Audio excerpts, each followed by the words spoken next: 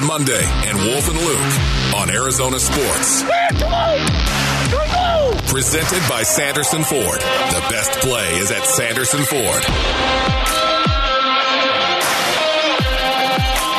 Welcome back to the show on a Big Red Monday out here at the Dignity Health Arizona Cardinals Training Center. Cliff Kingsbury will join us in about 2 hours, 1:45, so actually exactly 2 hours, Wolf. But joining us right now is your friend and mine, Paul Calvisi, Cardinals sideline reporter, kind enough to come all the way in here and do this segment. So I would assume everybody will be nice to each other. Paul, how you doing? The red phone rang, and Maloney said that Wolf was giving us game review on his son's game from mid-October, so I had to jump in, and here we go. We'll see if we're friends by the end of this segment there, Luke. We'll see. Well, Paulie, did you bring your media guide, Paulie, so you can actually read out of that thing to us? That'd be cool. Great. Okay. Just because I'm loading everything into the prompter right now for the Cliff Kingsbury TV show that you'll be reading off of. You know what? Maybe I'll just hit delete for your part. I like that, Paulie. Just change it like Ron Burgundy. Just put like a question mark exactly. at the end. You come up with some of these questions. You know, I could tell Paul Lance.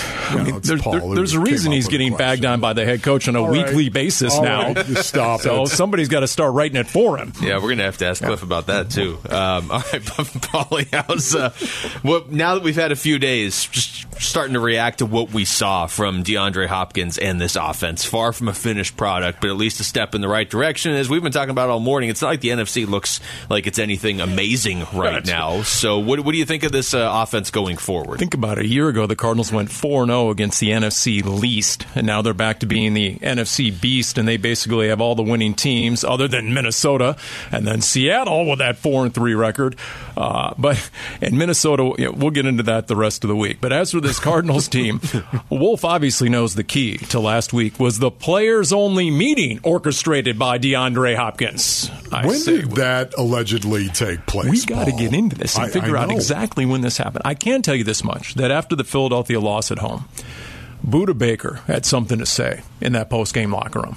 And it was very emotional. It was very passionate. I don't know exactly what he said, but a lot of guys cited it after this home win, that it was time to end that home losing streak, that it was past the point of embarrassing and vexing and everything else you want to use. And so a lot of guys fed off that. And then DeAndre Hopkins shows up and he orchestrated the players-only meeting. And according to what he told Amazon Prime, he made sure Kyler was the first to speak. He thought that was important. And other guys had things to say. And you know what? We were talking to Eno after the game in the post-game radio interview, and he said just how much Hop was talking, period, up and down the sideline. I can't hear it, but I can see it. You can see, Hop talking in the huddle, which Eno cited. A lot of guys mentioned that. And guess what? DeAndre Hopkins was mic'd up. Yeah. It's going to be a heck of a Wired episode this week that's going to come from the Cardinals because D-Hop was mic'd up, and it's going to be really interesting to hear what indeed he had to say throughout that game. Especially, Paulie, because he was the one standing between Kyler and Cliff when they were having their... Right. So that's going to be interesting, Paul. Hello. Yeah, his whole marriage comparison. I've never been married, but people tell me it can get sideways at times. You know what's amazing about that? I saw that as leadership as well, with D-Hop being the one that was right there, right? I mean, honestly, this stuff happens. Paulie, I've talked to you about this many times in regard to yelling at my coach, right? The position coach or even a head coach going jaw to jaw with a head coach, which was not a smart thing to do. Do you know how many times stuff happens on a sideline over my almost 20 years that's not caught by the cameras? Right. Do you know how many?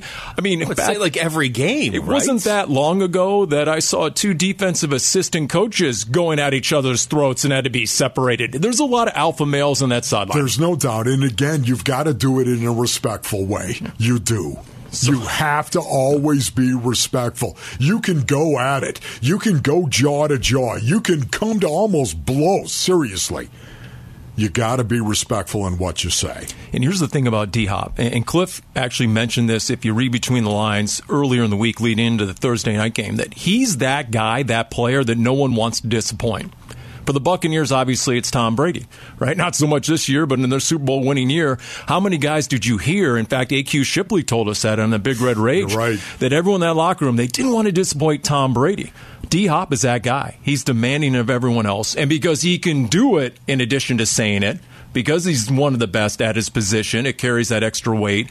And so he expects a lot of himself too, Paul. So his return to the offense, obviously, in terms of the production and how the D&D hop, everybody now dictates coverage. That's what it stands for and all this other stuff. But there's the standard he sets and expects everyone else to reach that is very important. It's almost like a coach in a way.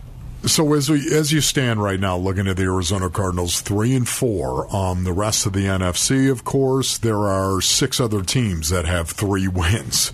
It's truly amazing. There are only 4 teams that have 5 or 6 wins in the conference. It looks like it's still wide open for anybody that could make a run.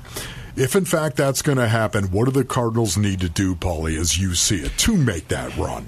There's several areas where they're playing winning football. For the most part, defense has been winning football. For the most part. There were some issues, obviously, on Thursday night. They're not turning the ball over. In fact, I think they lead the league with the fewest turnovers in the NFL. Look at the Saints. They have the most turnovers in the NFL. So that's the biggest difference you can get in winning or losing any sort of ball game. So there are certain elements to the Cardinals that is indeed winning football. I think some of these guys that are starting to play better and produce right now, there's a correlation to missing August. A Marcus Golden. There's a reason Marcus Golden looks better the last 2 games because he didn't really have August. He had missed the entirety. And so now the state of the offensive line. Okay, there's another concern, including edge rush. I'm concerned about the state of the offensive line right now, just because of how banged up they truly are. And the guys are starting. How many guys can you actually lose? How many starters can you actually miss these games, as many man games as they have, and not pay the price at some point? Obviously, the game before when Justin Pugh went out, the production went down the drain, and it was correlated directly with him leaving. They had 6 first downs in those first 2 drives when he's in the game, and then they had 6 over the next 7 drives when he's out of the game. Cody Ford, how did he grade out? Run and pass? We'll see. He was up and down, yeah. Keep in mind, he hadn't played a full contact, full-go football game in That's why I was forever. Give him a lot of grace on that ball. Now, Rodney Hudson on the sideline, how close is he to returning? He's walking with a limp. What does that mean? Billy Price came in. It was definitely an upgrade over the game Sean Harlow had played the week before. Okay, we know how important it is to deny that interior pressure on Kyler Murray, so that's the biggest concern by far to me when I watch the Cardinals offense. And then, of course, if you can get Robbie Anderson incorporated a little bit, and if you believe Hollywood Brown is going to be back in 4 to 6 weeks, okay, now what? Look at how they used DeAndre Hopkins. And you know what? Cliff sort of dismissed the question after the game. And I cited next-gen stats that said he was used in 4 different spots in offense, DeAndre Hopkins. All of last season, he was used in 3 different spots. Yes. Yes. Okay. Is that a schematic change with DeAndre Hopkins? That's big. You need to write that down, Luke. Okay, ask that a little bit later, right here. That's a lot of Paul. Okay. He read that in the media guide too. That was. We should have Paul. I just cited next gen stats. You need to do like a dramatic read from the media guide. That should be a segment on the show. I'm still caught up on the D&D hop standing for dictates. Is that dictates how opponent plays? Is that what D hop stands for? Dictates coverage, exactly. And Kyler's ability then to go through his reads and find the open guy, etc. Yeah, sure. I know. Can you also known as the passepartout, Paul? Yes, if you want to get French with it. Can you do what Marco Wilson did, that leap into the end zone? Because we talked about this last week, and Wolf said if he tried to jump over a car, he would just fly through somebody's windshield.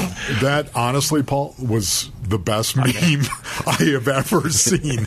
And I'm not big on memes. You know he's a big meme I'm fiend. not big on memes, okay? But that meme will live forever. There's Paul, no doubt. Andy Dalton in the background. Did you see that he had a video of, I don't know, his high school days where he's doing a bunch of that sort of. So, he's been there and done that before, but to watch that from the sideline, to watch that from sea level, and to see the elevation he got, and how he flew 10 yards in the air, and he's up in the air, I'm like, now what's he going to do? And they did the front flip and stuck the landing. Can you imagine? Andy obviously missed it. Andy Dalton. I'm sure somebody said that was the best part about it. His back was turned to it, and right behind him, that was happening right now. Andy probably, regrettably, misses that. Yeah, he probably played a role in it. Saw that. So think about it. Antonio Hamilton had the pick. He had 2 passes defensed, right? The week before, he did a really good job on DK Metcalf. Now Marco Wilson, if he's playing to a caliber, you can really trust him, and teams still continue to test Marco Wilson. And then Byron Murphy is getting to the point, at least this season, where he is that shutdown guy. 3 legit corners. You have 3 legit corners in any defense, and guess what? I mean, you talk about how you feel and how bullish you are on the rest of the season. Think of what we're talking about in August versus now in October and that position group itself. Not what I would have expected from that position group. You could have told me at the start of the season, hey, they're going to be 3-4 because they don't have Hopkins for the first 6 games. Okay, yeah. You could have told me the NFC West is even going to be wide open. You couldn't have told me Geno Smith was going to be this good, and you couldn't have told me the Cardinals were going to have 3 legit corners because they really didn't do much to address it in camp or anything. And you couldn't have told me that Tom Brady was going to be this bad. Look, bottom line, and I said it a month ago and I'll say it again, the vibe I get from this team on the sideline in the locker room is that, you know what? We're just biding our time. We're staying in the pack, and then when the final exam comes around, we're going to ace the final exam. You don't get anything for being the New York Giants right now, being 6-1. No, they've already tried that. Right, they've done that each of the last 2 years. How'd that work out for them? So, you know what? Just stay in the pack. It's like that college class where the final grade is determined, 70% of it is the final exam. Yeah. So, boom, just ace the final, you're good. Can we have both, Paul? I mean, would it be okay to Wolf be 6-1? just wants an undefeated team. Would it be all right to be 6-1 just be right 17-0. now? Would it be okay? I'd love for them to be 6-1 right now. Honestly, you're right. Your point is well taken, Paulie. But you know what? You can do both. You can actually start strong, and you can finish strong as well, Paul. You guys were remarkably civil to each other this week. As long as you're healthy. Well, I mean, it is a mail-it-in Monday for Wolf, so you have to adjust, your expectations accordingly. Yeah, I'm telling Friday was the mail-it-in part. You have to adjust those questions on the teleprompter so he pulls a Ron Burgundy. It's a no-focus Friday and a mail-it-in Monday. Okay? Yeah, as I tell the kids in Little League, there's 2 things you can control, effort and attitude. Wolf, be better. Paul, nobody wants to hear about how bad of a coach you are. All right. Thanks, Paulie.